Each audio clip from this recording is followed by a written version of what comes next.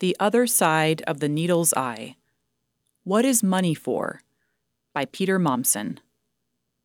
One night in Rome, around AD 404, the fabulously rich 20-year-old heiress Melania and her 24-year-old husband, Pinianus, both had the same dream. We saw ourselves, both of us, passing through a very narrow place in a wall, Melania would later recount. We were totally discomposed in the narrowness, so that all that remained was to give up our souls. When we came through that pain with great suffering, we found abundant great relief and ineffable joy. God manifested this to us, comforting our faintness of spirit, so that we might be brave concerning the future repose that we would receive after such suffering. The suffering that confronted the young couple arose from their family's bitter opposition to their wish to renounce their entire fortune. Both had grown up in old money clans with imperial connections. Their parents were Christians of varying degrees of devoutness who, at the same time, enjoyed living the good life as Roman aristocrats. Up until then, Pinianus and Melania had done the same, despite her long-standing misgivings. They belonged to the billionaire class of their day, owning a palace on the Celian Hill and estates dotted across the Roman world from North Africa to Britain. Pinianus alone reportedly had a disposable income of 120,000 gold solidi per year, equivalent to 1,666 pounds, or the yearly pay of 30,000 workmen. Yet now the young couple, stirred by the recent losses of their infant son and daughter, was finding the clash between their faith and their wealth unbearable. "Sell all that you have and distribute to the poor," Jesus had told a rich young ruler who came asking how to obtain eternal life, "and you will have treasure in heaven, and come follow me." Luke 18:18-23. Pinianus and Melania wanted to do just that. Jesus had added that it was as difficult for the rich to enter the kingdom of heaven as for a camel to pass through the eye of a needle. These words may have helped the couple make sense of their dream, the historian Peter Brown has suggested. The painfully tight cleft through which they passed into bliss was the needle's agonizing eye. It's likely the two were also thinking of another gospel passage that loomed large in Christian writings from that time, the parable of Dives and Lazarus. In this parable, a rich man feasts daily in luxury while the poor man Lazarus lies at his gate, covered in sores and waiting for scraps to fall from the banquet table. Luke 16. When both men die, the angels bring Lazarus to blessedness, but the rich man finds himself in the fires of hell. He begs from the flames for a drink of water, but the patriarch Abraham demurs, "Son, remember that you in your lifetime received good things, and Lazarus, in like manner, received evil things.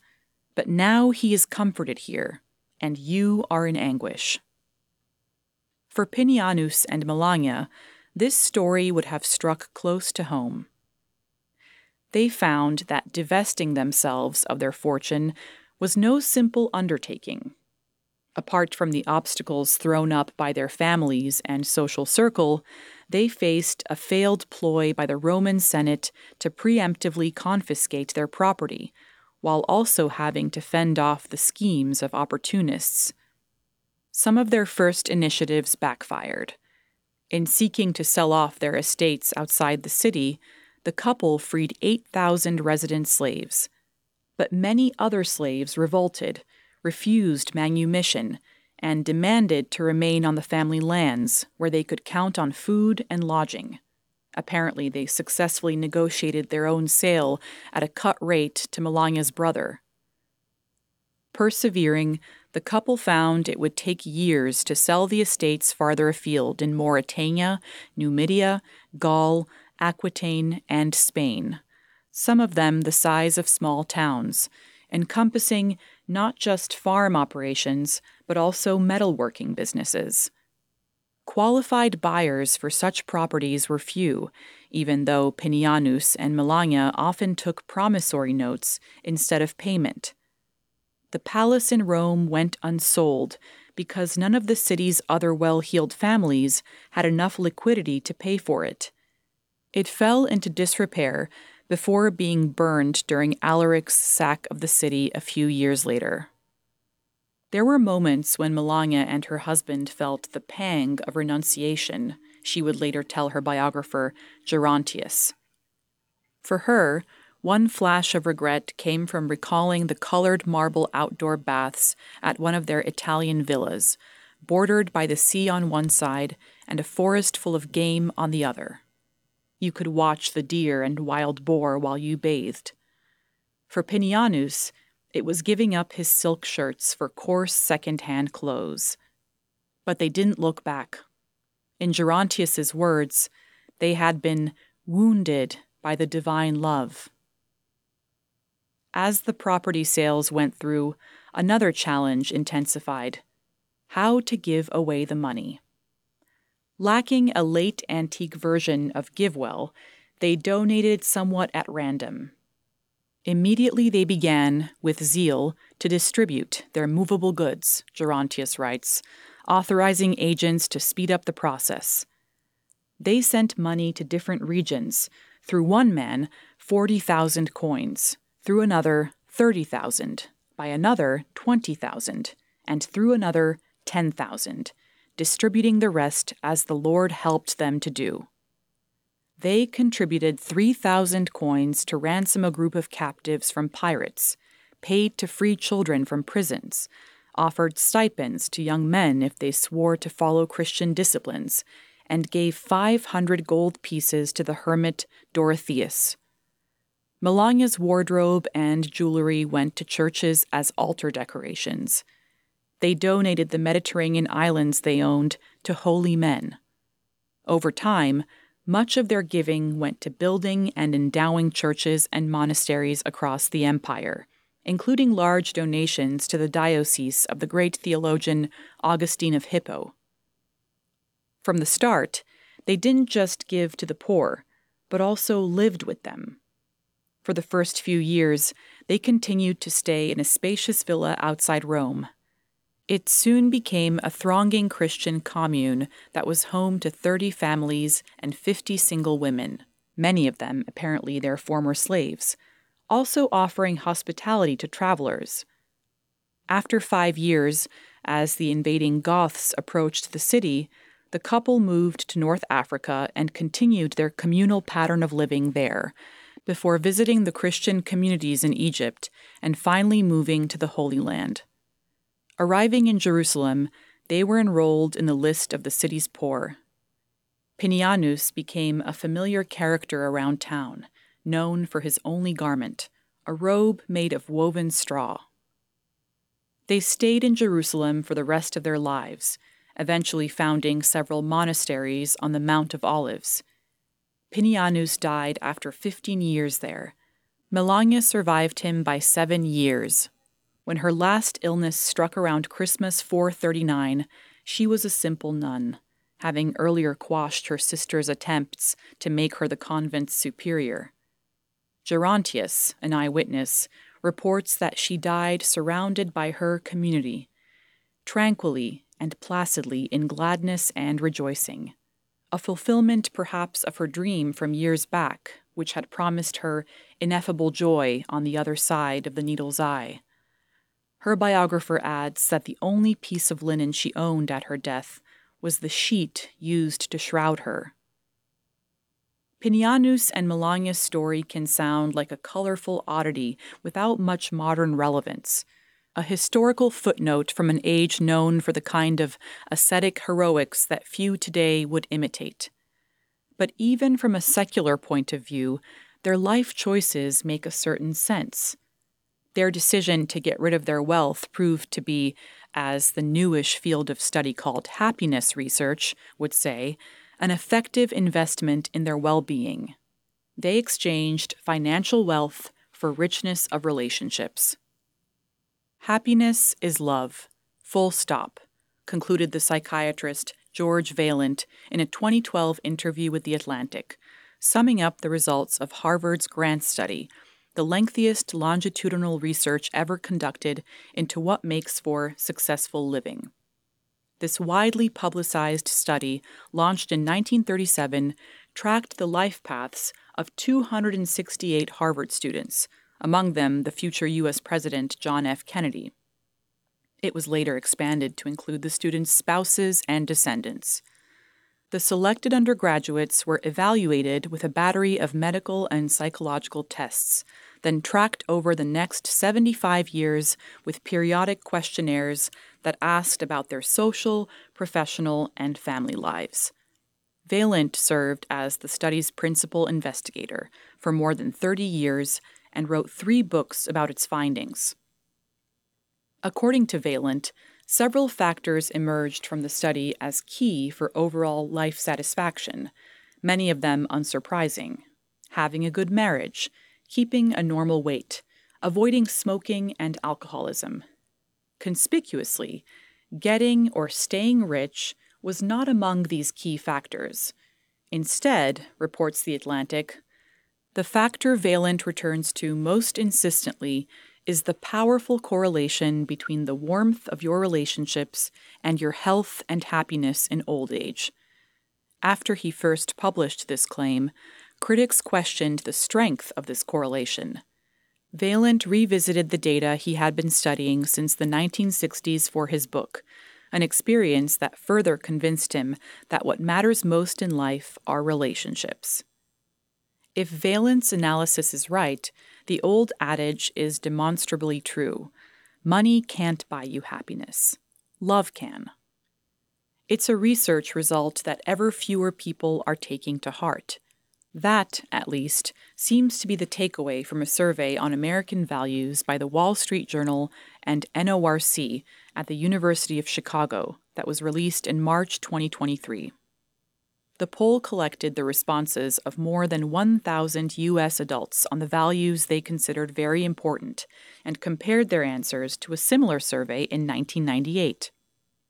Over that 25-year span, the share of very important responses for several survey questions dropped precipitously. Community involvement fell from 47% to 27%. Having children from 59% to 30%. Patriotism from 70% to 38%, and religion from 62% to 39%. Viewing such results side by side with Vaillant's research, it's striking that the 4 declining values are all ones that, if acted on, seem likely to encourage the building of relationships.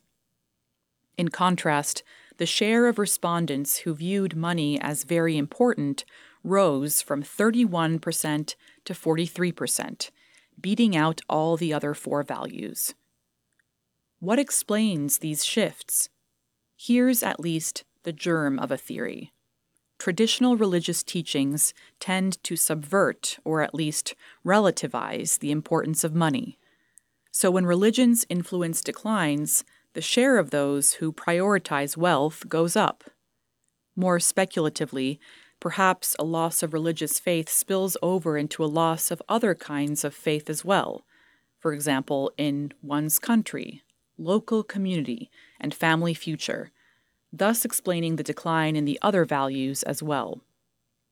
In any case, one prediction seems safe to make, bearing in mind Vaillant's findings about what makes for a happy life. The erosion of commitment to religion, patriotism, community involvement, and childbearing will tend to reduce the number and quality of relationships to literally depressing effect. And that prediction matches what's actually happening all too well.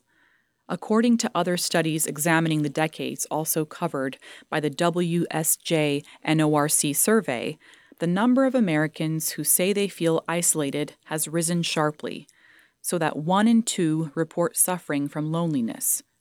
As transcendent values lose their sway, money chasing goes up, while happiness goes down. Such an explanation may well be true as far as it goes, but in assigning all blame to the current state of our culture, a culture that, despite post-Christian drift, is still the product of a Christian heritage, it lets Christianity off the hook too easily. Is it plausible that the problem stems exclusively from 21st century secularization? Already 2 centuries ago, Tocqueville remarked on Americans' avidity for material gain, which, in his account, went side by side with a penchant for religiosity. As Eugene McCarrer describes in fascinating detail in The Enchantments of Mammon, parallel patterns have played out in European Christianity's relationship to wealth since the rise of capitalism. Today's plague of valuing money over relationships and happiness seems to have a longer backstory, one in which the forms of Christianity we moderns have inherited aren't entirely innocent. Consider the question. Over the past couple of hundred years, has the bulk of Christian preaching on wealth heard in Western churches, whether mainline Protestant, evangelical, or Catholic, been of the kind apt to spur new Pinianuses and Melanias to forsake their possessions? In their day, it must be borne in mind, they were outliers only in the size of the fortune they abandoned. As Peter Brown documents in his 2011 book, Through the Eye of a Needle, on which this essay draws, they were just 2 out of a multitude of lesser-known believers in the first centuries who made similar choices. In early Christianity, the idea of renouncing possessions was routine teaching, as one moral challenge among many, in a young religion unafraid to make life-changing demands. In light of the Bible's strictures on wealth, the prominence of this theme in sermons preached from ancient pulpits isn't surprising. What needs explaining, rather, is later Christianity's relative silence, accompanied by its long détente with what Max Weber called the spirit of capitalism, and Jesus called mammon. The New Testament writings have now been sacred scripture for 18 centuries, which can give them an otherworldly aura. As a result, it's easy to lose sight of just how economically radical they are. Many Christian readers tend to approach them not freshly, but with the voices of later theologians whispering in their heads, offering reassurances that the words about money don't really mean what they say. So it's worth reminding ourselves just how often and insistently the New Testament hammers home its anti-wealth message. Notoriously, the sayings of Jesus himself include some of the strongest language. He urges unstinting giving to anyone who asks, Matthew 5:42, forbids storing up wealth, 6:19, discourages caring for the next day's food and clothing, 6:31, and warns that to serve both God and money is impossible, 6:24.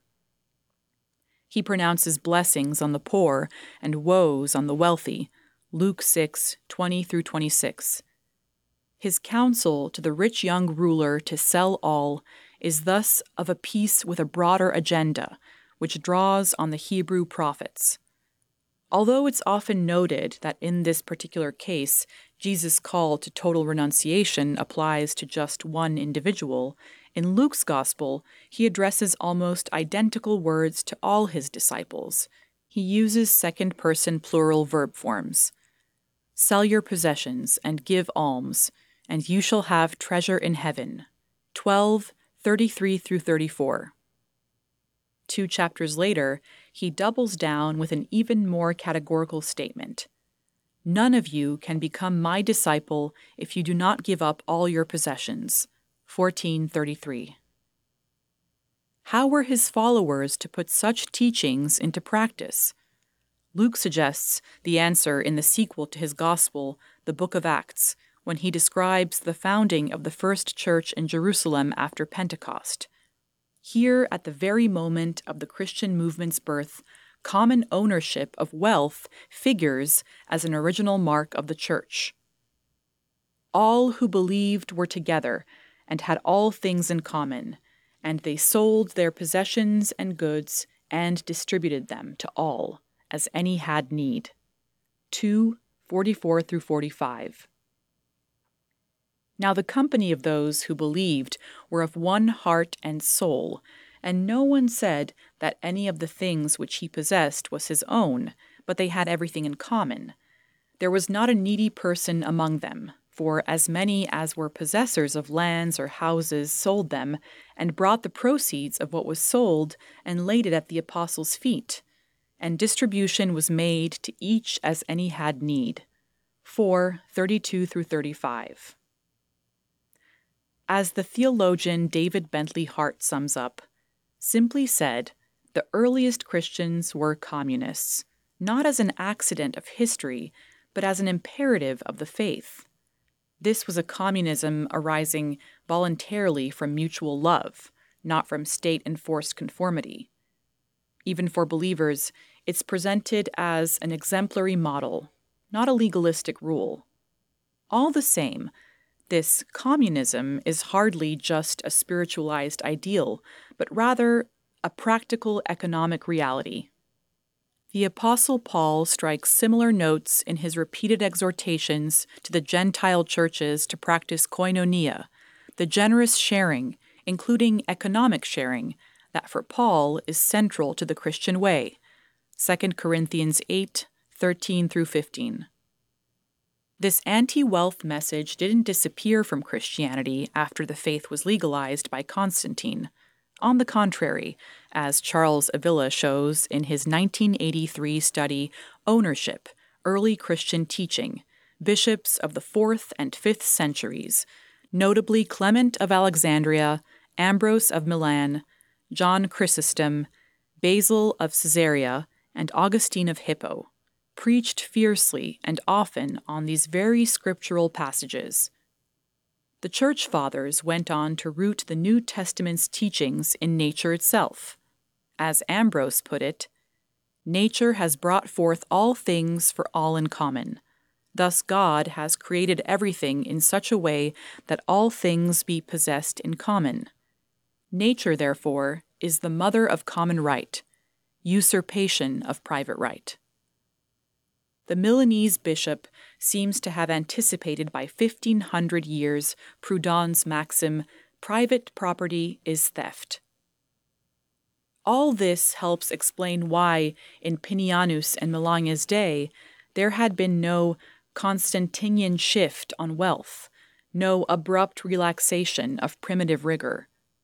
By contrast, in those same years, the Church jettisoned another of its once widely held convictions, that Christians may not kill, rather more rapidly and thoroughly. Long after Christianity had become a majority faith, as Macquarie observes, a barely repressed desire for communism lurked as the political unconscious of medieval Christendom. Even so, with the passage of time, the Church's economic radicalism, though never forgotten, did come to be politely bracketed. The voluntary communism of the early Church survived in muffled form in Thomas Aquinas's doctrine of the universal destination of goods, the principle that ownership is not absolute, but should serve the common weal. Yet at the same time, Aquinas regarded private property as a right derived from human nature, something that Ambrose and Augustine had explicitly denied. The dissonance persists within modern Catholic social teaching. Its great 19th century architect, Pope Leo XIII, on the one hand retrieved the economic teachings of the Church Fathers, insisting that their unanimous interpretation of Scripture has supreme authority. On the other hand, following Aquinas, he also continued to teach the natural goodness of private ownership. This continues to be a source of perplexity to Catholic theologians hoping to discern a unified tradition. The roots of this tension go back at least partly to Augustine, though he could hardly have foreseen how his words would contribute to later developments. He still strongly affirmed community of goods as the Christian ideal. He himself had renounced all his wealth and had founded a community whose rule invoked the Book of Acts, mandating, Do not call anything your own. Possess everything in common. Yet his teachings on money from later life laid the groundwork for what was to come. It's a plotline Brown charts in greater detail in his book. As a bishop serving a growing number of rich believers, and in reaction to the self-righteous legalism he associated with various heresies, he came to regard wealth not as wrong in itself, but wrong only through misuse. Get rid of pride, and riches will do no harm. He assured rich congregants that they could retain their wealth, not wholly innocently, since private property remained a mark of the fall, but redeemably if they gave generous alms. Augustine could make this move in 2 steps. First, he hardened a division that Ambrose had earlier made much more cautiously, distinguishing between teachings he considered binding on all Christians, the 10 Commandments, for example, and what came to be known as counsels of perfection, applicable only to those with a special calling. Into the latter category, he grouped much of the Sermon on the Mount, as well as Jesus' commands to renounce possessions, even though in the Gospels, these sayings are addressed to the disciples generally. Second, he defined the existing distribution of wealth as providential. One's economic lot in life was determined by God. Riches were a gift apportioned unevenly according to the mysterious divine will, just like other unequally distributed gifts such as beauty or intelligence. For the individual Christian, the task was to use such gifts, not selfishly, but to God's glory. In hindsight, the long-term ramifications of this view of wealth seem unsurprising. Defining riches as providential would prove highly welcome to those who possess them, even as Augustine's complimentary insistence on self-sacrificial almsgiving would drop into the background. By the 19th century, much of Christianity would affirm the class divides between rich and poor as God ordained. In the words of a stanza from Cecil Francis Alexander's 1848 hymn, All Things Bright and Beautiful, the rich man in his castle, the poor man at his gate, God made them high or lowly, and ordered their estate. The hymn presents a perfect inversion of Jesus' parable of Dives and Lazarus. The rich man feasts by God's will. Lazarus waits at his gate by God's will. And here comes the chorus, all is bright and beautiful. But of course, the crass difference between having and lacking money is no such thing. 6 years ago, a friend emailed me from the village of San Jose del Sur on the island of Ometepe, Nicaragua. Did I remember Igdael, the guy we'd both worked with on the big farm outside the village 20 years ago? Igdael's 12-year-old son, Miguel, had just been diagnosed with brain cancer. The doctors said treatment was urgent. It would cost $10,000, maybe more. He knew it was a crazy request, but could I help come up with the money? As it happened, at that moment I couldn't remember Igdael. Pulling out disposable camera snapshots from my travels after college in the late 1990s, I puzzled over which of the men in the group photos was him. Anyway, I could be pretty sure he didn't have $10,000. My former co-workers had all been subsistence farmers. Ometepe, though a place of astonishing beauty and ecological richness, is also a cash-strapped hinterland even by the standards of the Western Hemisphere's second poorest country.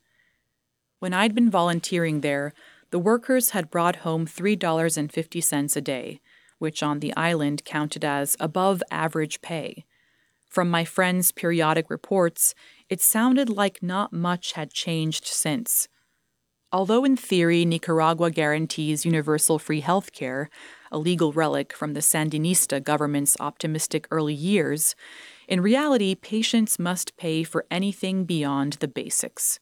Diagnostics, drugs, chemotherapy, radiation, these would require ready money, at prices not much below those in wealthier countries.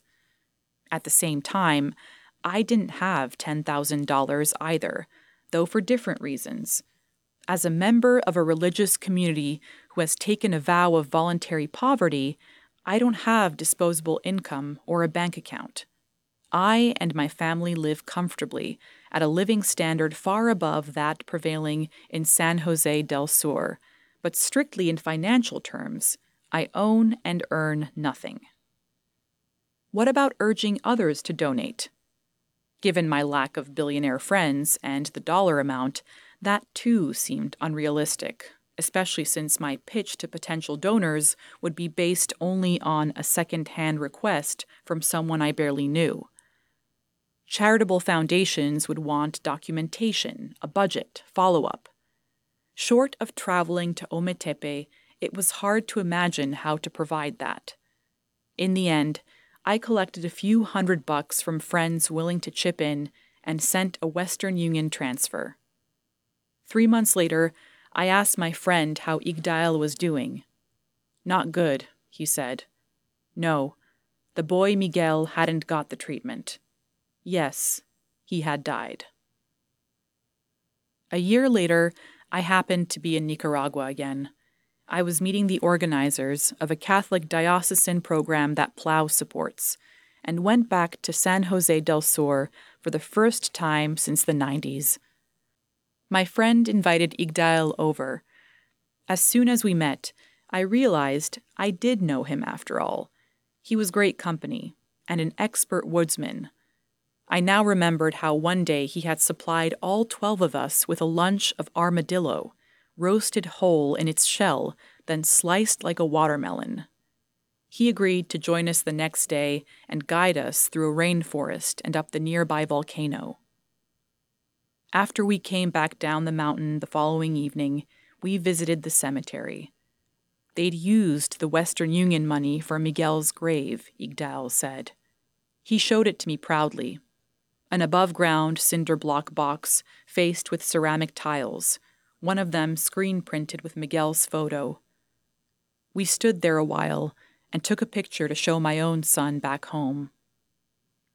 It was strange to look at the boy's smiling portrait and wonder what his last weeks had been like and if money might have saved him. For all I know, Igdael's appeal for help to a guy from New York he'd known long ago had been one of his last desperate efforts to find a way to get his son treatment. How can it be that money, an artificial fiction created on bankers' digital ledgers, can have the power of life or death? At any rate, Augustine was wrong about the cruel disparities in wealth being providential. Money is a human invention, after all. To blame Providence for humankind's failure to distribute it according to need is to duck our own responsibility. As Tolstoy put it, men pray to the Almighty to relieve poverty. But poverty comes not from God's laws. It is blasphemy of the worst kind to say that. Poverty comes from man's injustice to his fellow man. Standing there, Igdael and I didn't discuss might-have-beens. He thanked me again for the money for building the grave, and then it was time to go. Our next stop was a meeting in San Jose del Sur to talk through plans to help those in the village who were especially badly off. A group of friends had formed a grassroots organization that operated under the umbrella of the local Catholic parish, even though some participants were Pentecostals. For several years, they'd been working together to buy school supplies for children entering the first grade who couldn't afford the required shoes and knapsack. With the priest, they'd assembled a list of elderly people with the greatest need for assistance in getting groceries and medical care. There was a plan to buy a used truck to transport food bank items from the mainland to the island, then transport the crops from Ometepe's subsistence farmers back to the mainland to market. Igdael was collecting hand tools to start a weekly program for teenage boys. They would fix up the public areas around the village while he taught them construction skills in the process. By North American standards, the organizers themselves were extremely low income. I knew that several sometimes struggled to cover the cost of food for their own families and had little in the way of savings, let alone adequate medical insurance or a retirement account. Yet rather than setting aside an emergency fund for their families, something that, given their financial precarity, might seem more than justified, they had donated sizable chunks of their earnings to others with more pressing needs. Requests for help far outstripped the funds available. Interpersonal dynamics had to be worked through. No doubt, not all the plans would come to fruition. Though the truck did. It's been making trips for the last 3 years. All the same, in a very different time and place, a community of people was setting out to do something not so different from what Pinianus and Melania had done, giving recklessly and gaining treasure in heaven. That, Christianity suggests, is what money is for.